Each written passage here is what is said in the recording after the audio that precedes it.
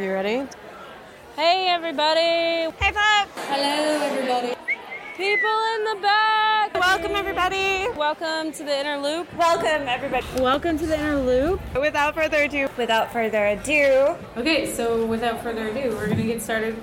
We should get started. We're Yeah. rambling. I'm rambling. We're going to get started.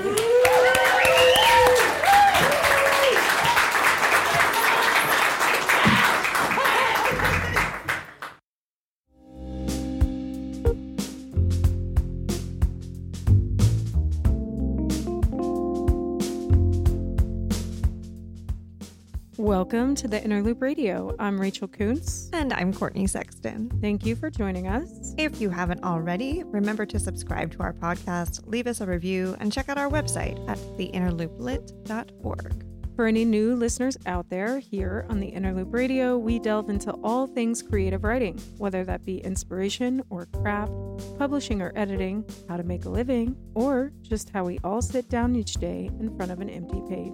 Maybe with crayons. Ooh, teaser. We invite friends and local writers onto the show to talk about their writing journey and what inspires them, or to delve deeper into craft. On today's show, we want to talk about researching your life, why research is important in telling your personal stories, and how it enriches those stories. I don't know why, Court, but I just get the feeling like you're going to have a lot to say about this subject. Yeah, I was pretty excited. I'm not going to lie. So tell me your thoughts. What's your thoughts? Oh my goodness. Well, I am a researcher by nature in so many different facets of my life. I think it stems from curiosity, which is what I think a lot of writers' motivation stems from, right? Yeah.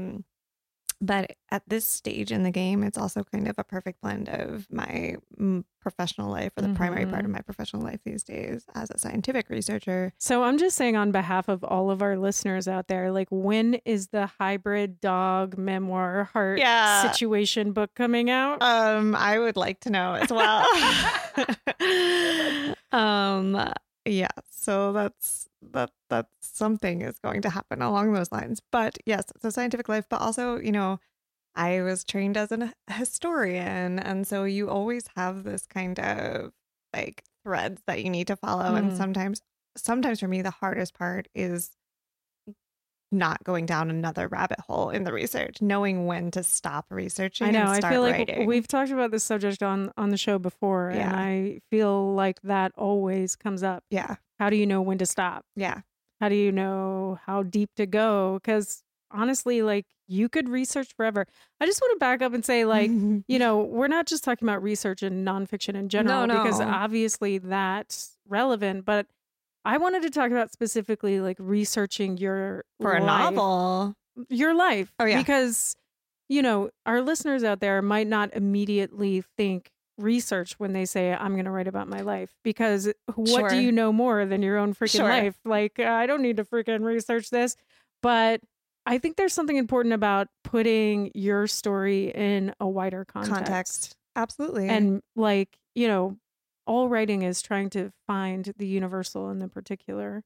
But part of that is kind of like putting it in context for the reader and allowing them to connect, not just on the human level, but sometimes you just need little, like, road signs along the way that say, like, hey, that thing you were experiencing at this time, like, say 9/11 or other giant cultural, like, touchstones. That's what I'm looking for. This is what was happening to me while we were collectively experiencing this, and kind of giving people, like, little road signs along the way. Because that's how we generate those connections with people who otherwise have disparate lives. Right. But back to your point too, it's like, yeah, we think we know our own lives really well, but our own lives are so influenced by our parents' lives, for example, or the towns where we grew up. And we don't know the complete histories of those. We weren't experiencing them. Yeah. So yeah, finding out, what those stories are inform our own stories, whether we're going to write about them or not. I think having that self-awareness is helpful as a writer, period, because then you can empathize with whether it's characters you're creating or other people's stories you're telling, like knowing what are the things that we need to know. Yeah. It's funny. I'm taking a screenwriting course. Oh, that's with right. Aaron Sorkin's masterclass. Yeah. How's that going? It's interesting. It's fun. I really like hearing his perspective, and it's very clearly his perspective because Sure. his writing is so different than pretty much every other screenwriter's way of writing. He writes super fast, quippy dialogue, Yeah. and it's very dialogue heavy.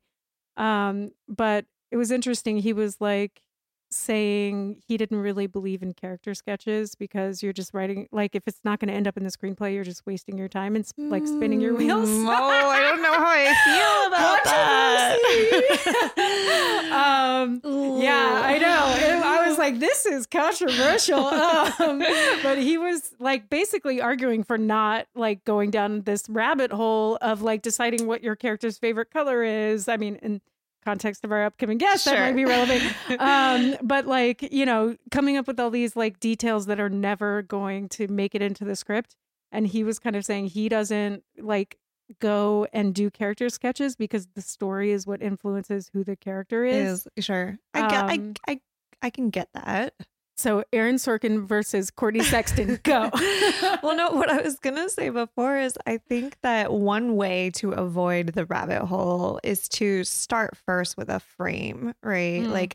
Give yourself a structure and constraints and say this is the type of person I'm writing about. This is the type of place I need them to be in. And then kind of find what are examples of those that would be good places to start my research and kind of ground me a little bit. Mm-hmm. And give yourself freedom and flexibility to explore them, but then know that you also have that scaffolding to lean back on and say, wait, am I sticking to what that thought process was? And for me, that's what's stopping the book from coming as yet. I haven't figured out that scaffolding. But sometimes you just have to dive in and write. Sure. Sure.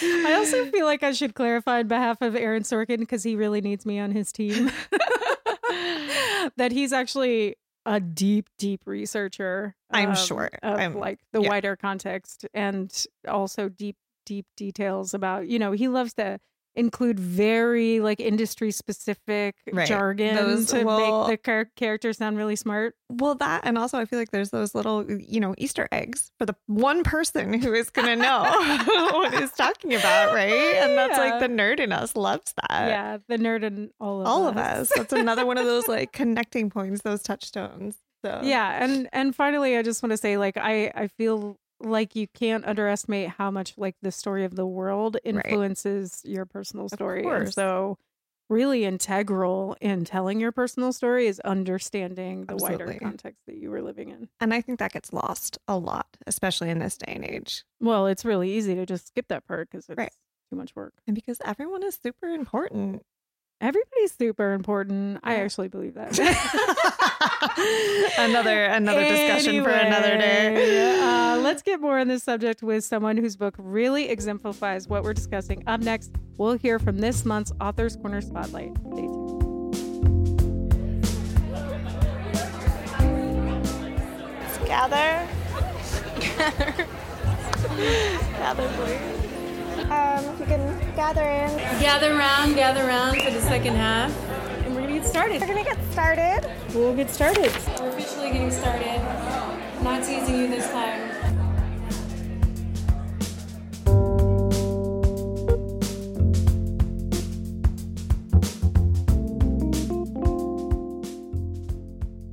Welcome back to the Inner Loop Radio. We've been discussing the importance of research in telling a personal story, and now we'd like to welcome John Kropf, author of Color Capital of the World, Growing Up with the Legacy of a Crayon Company from University of Akron Press, and our June Author's Corner Spotlight. Welcome, John.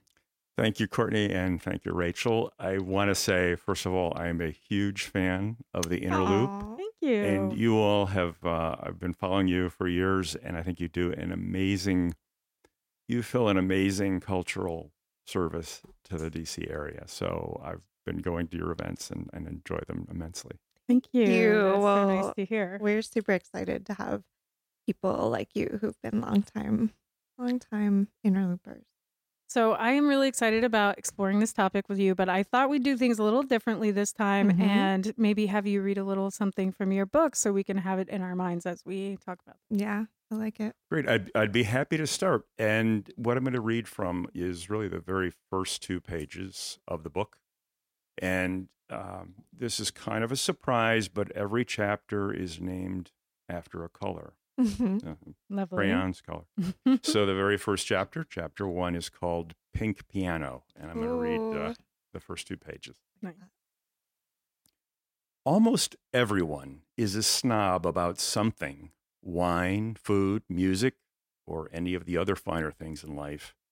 Me, at the age of 5, I was a snob about crayons. I judged the crayons of those few classmates who didn't buy the hometown brand American crayons and thought to myself, those Biddy and Smith Crayola crayons aren't any good. American crayons were the crayons we had at home, at school, and they were the crayons that were made in the factory down the street, a factory built by my great-grandfather and great-uncles. From my earliest memories, crayons were plentiful in our house. My older sister, Anne, and I had the basic 8-pack boxes, plus wide 16-packs and the 24-packs, both at home and at our desks at school. The largest boxes, with 80 crayons, came with a built-in sharpener and a slanted lid that flipped back to display crayons tightly packed like spectators on ascending rows of bleachers. After a few sessions of coloring, the crayons' neat points were worn down to stubby ends, and some paper wrappers had peeled away, leaving naked, waxy cylinders of color. The well-ordered arrangement became a chaotic, incomplete spectrum. Anne and I had such an excess of crayons that my father would collect them in plastic buckets and store them in our unfinished basement, along with a large spool of blank newsprint hung under the stairs.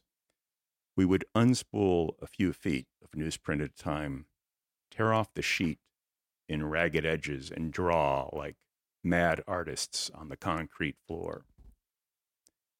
Anne selected a lot of blue and turquoise, drawing dolphins and flying blue whales and sea creatures with long curly-Q whiskers.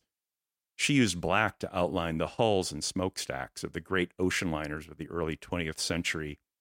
She added wings to the Titanic and the Olympic and the Normandy and showed them flying through the clouds with flying whales. For the long, circuitous race courses that I drew for my dinkies, I needed brown and green to fill in trees. When I finished drawing, I would stage races between my steel matchbox cars, with racetracks running the length of the newsprint.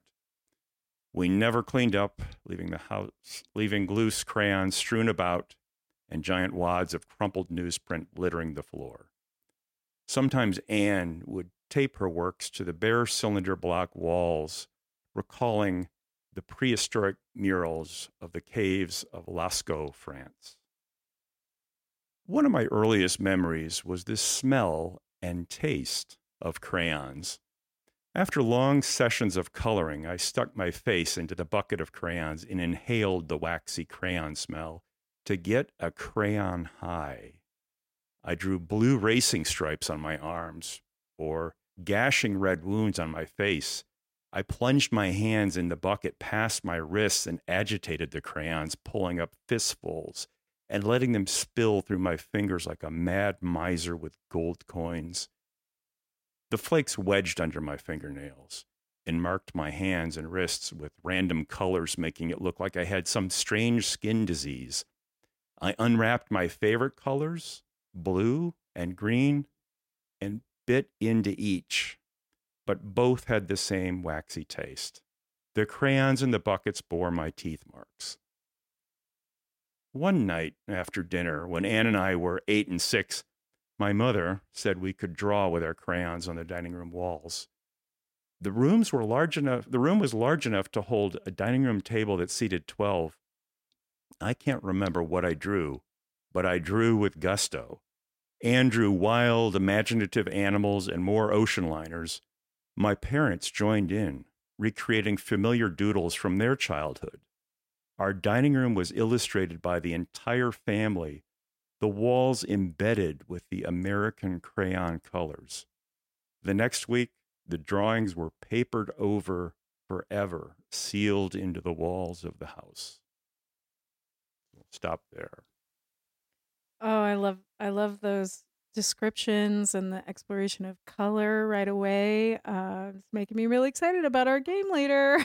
The imagery is just so strong. Like, I'm with you. I like smell them. I go right back there. I can remember the summertime and like crayons melting in the heat in the car, and then you'd find like a mass of them. Yeah. Yeah, that's not just a distant memory for me anymore. Right, that's right. No, it's funny you mention it. I actually brought a few crayons over today with me, and it was a little warm outside, and I was getting worried. Like, is that heat going to melt those crayons? But what you've hit on is, one of the universals that I found in researching the book is, even more so than the colors, it was the smell. Like when I talked to people, opening that box of crayons took them back to their very first day of school, for example, having that fresh pack of crayons. It is such a distinct smell. Totally. So I'm very interested in the inspiration for this book. I know that section was very evocative, very memory based, and there are so many different ways that you can approach a work of nonfiction, whether it be the essay form where you really meditate on an idea, the memoir in which you really rely on experience, or if nonfiction takes a more historical bent that relies heavily on research. But John, your book seems to incorporate all of these, weaving together regional history with familial history and genealogy, with personal experience and memory. So I'm just curious about what inspired you to write the book? Because as we all know, it's very difficult to write a book. So the inspiration for it has to be very strong. And then how you decided to write it the way that you did. Why did you choose to incorporate all these different styles? You've actually summed up. I mean, I did deliberately try to draw from many different sources. And the inspiration was partly from personal loss. I had lost two members of my family, my mother and my sister, who we talk about in the opening part of that book, in a very short period of time. And at the same time, I was sitting at home reading from the hometown paper online that they were ready to knock down and demolish the entire crayon factory that is the subject of the book.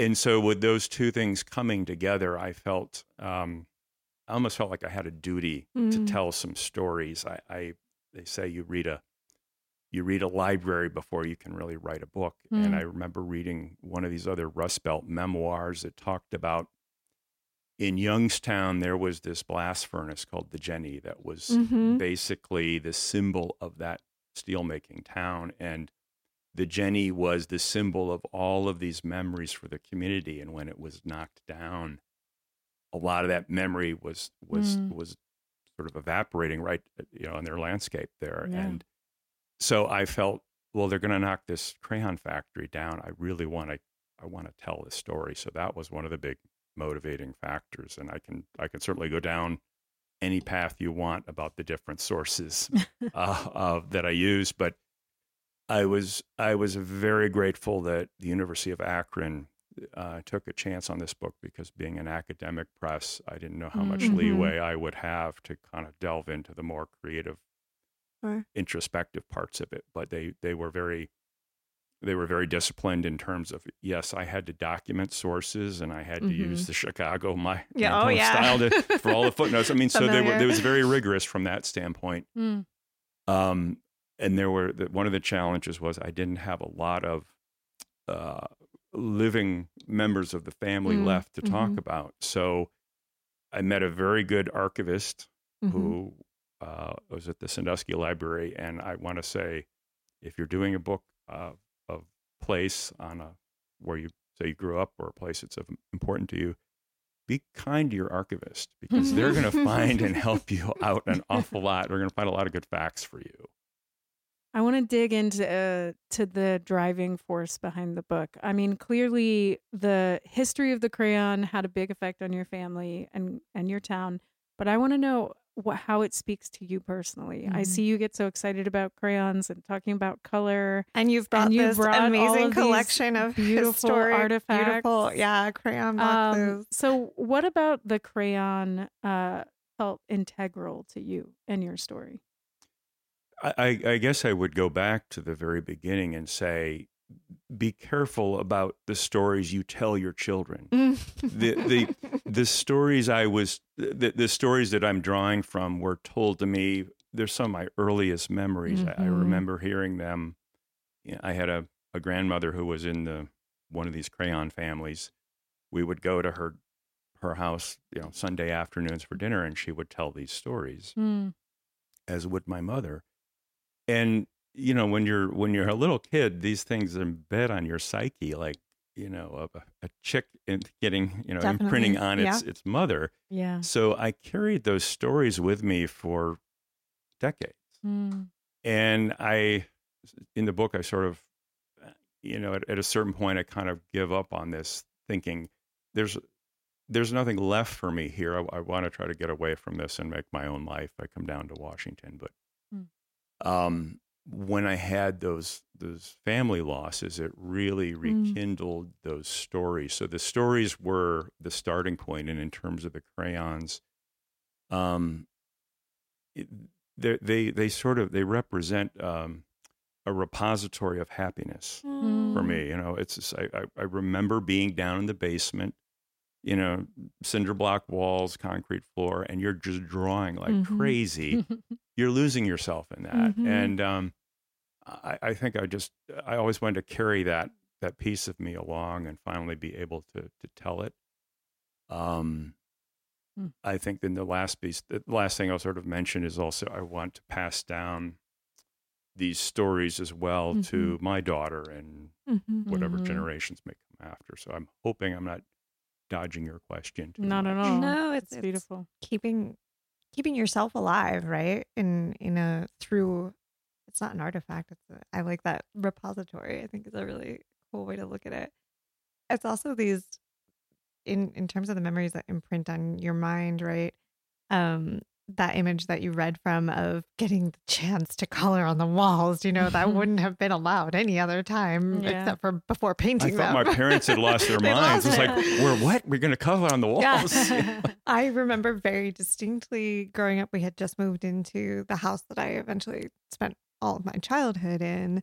And I think it was before we had refinished the floors or something like that. We had this massive water fight that carried from the outside inside to eventually there were just buckets of water flying around the halls. And it's like, that would never, ever stand any other time. So like, I think those things that can draw you to those moments that seemed so happy and lovely and, carefree during your childhood are so important. And maybe the other thing I want to come back to is, there were multiple sources.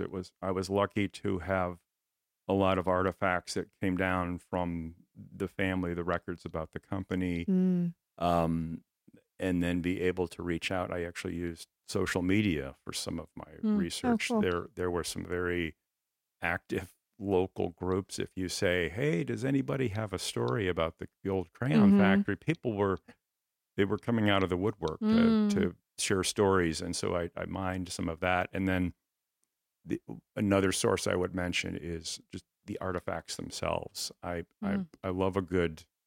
I'm pointing to my crayons for those listeners, but I love a box of crayons that I would buy on eBay that had some little boy's name written on the side, and I'm thinking there's a whole life that was lived with that box of crayons and the pictures they must have drawn that a loving mother might have put up on a refrigerator years ago. There's a lot that just kind of flows out of that artifact. Yeah, I really love that. I feel like I think about a lot the stories that shape us, the stories that are told from generation to generation, and what a big effect that has on us. And then I also love the extension of that in this particular story of like, we all have a relationship to crayons. Yeah. Right? Yeah. Like every single day my daughter comes home and wants to draw without fail. And I'm like, don't you want to play with any other toys? No. No. I just want to make an art project and draw. And it feels like, such an important part of all of our lives, even if we lose it later in life. Well, and as you said, John, like going back to the caves at Lascaux, right? Like some of the things that we find most important in our culture, like our cultural history, where like, when did we start drawing? When did we start using pigments? Why is that so important to us? Mm-hmm. Yeah. And it just also speaks to this idea of your personal stories in the wider context and how it all kind of, we're all connected. And what I was hoping was part of the appeal of this book was, I'd like to think everybody is like your daughter. They all start out with that little creative spark and they all want to draw with crayons. And that's what I was hoping would be part of the appeal, is to take everybody back to that, the inner child, or whatever you want to call it, when they were first creating without any kind of constraints. Love that. And with that in mind, I feel like I have to ask, for all the listeners out there who haven't read your book yet, what is your favorite color? So I actually open up the introduction halfway through. I say, asking somebody their favorite color is one of the most sort of vanilla questions you can is an icebreaker. But I mean that in a nice way. Is an icebreaker. Like if you don't know somebody at a party, it's very non-controversial. So the very last line of the book is, I'm going to answer your question with the last line of the book. Love it. Okay. One other thing that I learned is my favorite color is blue. So, and if you remember in the very beginning, my favorites were green and blue, and I had to do the taste test to see, did one taste different than the other. But, and what was the verdict? Do they taste different? They both tasted like wax. So thankfully, they were, from the very beginning, when they first hit on the formula for making crayons in 1902, they started with them being non-toxic even then. So, thank goodness. Because we all ate them, didn't we? Yeah, definitely. Yeah. And I mean, a little bit.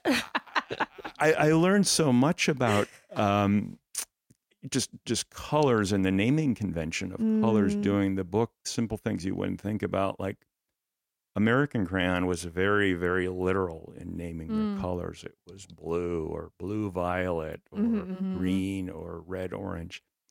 Crayola was much more poetic. Sunflower, blue or mushroom spore. Exactly. Thank you. I was drawing a blank there, but they're much more poetic in naming. So there was even a difference in how the companies approached the colors. Oh, I do love the colors, names of colors. Yes. So fun. I think about it with nail polish too. Yeah. Well, this has been such an amazing discussion. Thank you so much, John, for joining us and sharing your book with us. And you can find more about John, read more articles and interviews, and buy his book, Color Capital of the World, Growing Up with the Legacy of a Crayon Company, on our website, theinnerlooplit.org/authors corner. But we're not going to let John go just yet. Up next, I'm so excited. We're going to free associate with color.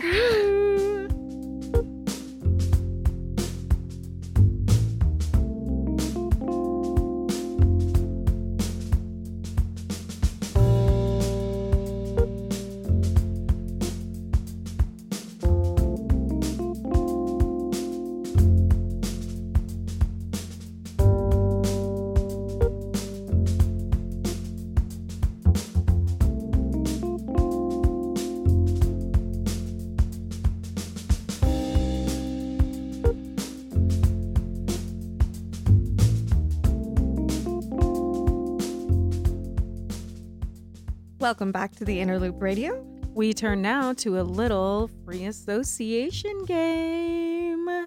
You guys are going to love this. I've never seen anybody so excited about one of my games. It's all about color. And I was doing research for this game and I read about something called synesthesia. Yeah. I know about I'm this. seeing lots So- of nods. It's basically where the sensation of one sense triggers the sensation of another sense. So, for example, if you hear a certain sound, you might see a color or vice versa. So I want you both to free associate these different senses with colors. Okay. Okay. I'm going to name some colors and you'll tell me what you could think of. All right. Okay. So now I want to know, what sound does this color remind you of? Okay. Okay. Chartreuse. A slow electric current. Ooh. A velvet upholstered chair.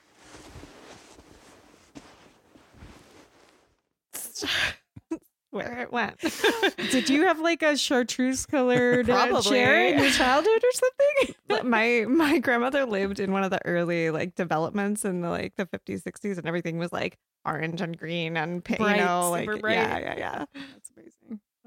Okay, here's the next one. Ready? What sound do you think of? Periwinkle. See, it's like a swallow or a bird making a bird sitting in a tree. Chirping or just Chirping. Periwinkle, just like it's a small bird, not making. It's a very high noise.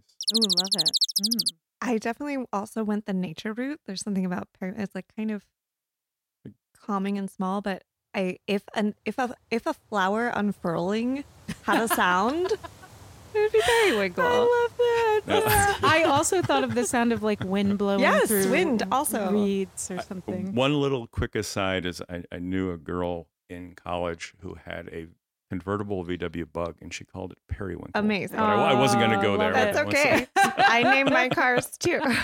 So, All right, one more for sound. Ready? Cobalt. well, I think of like maybe this is not much of a stretch, but just like hard, shiny plate of steel. I was just thinking Yeah. the same You know. thing. I thought of like drums, but mostly I think that's partially because cobalt kind of sounds like a drum. Yeah. I like it. Mm. Okay, let's do smell. Okay. What color, what does this color smell like, or what smell does it remind you of? Ready? Scarlet. O'Hara? No. Not that kind of free association.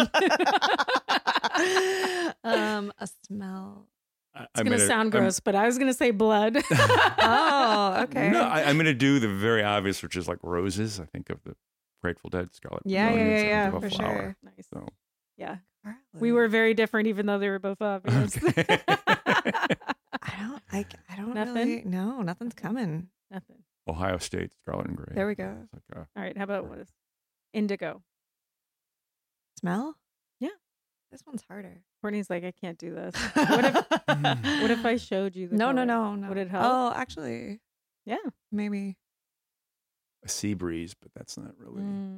Most I don't That's know. a smell. a lot of these for me, it's like they're like floral association, right? So like, Indigo is not a common flower color, though. no, but It's a Doesn't happy, feel obvious. a It is happy warm, association. I'm trying to right? think of what that would be, but something positive.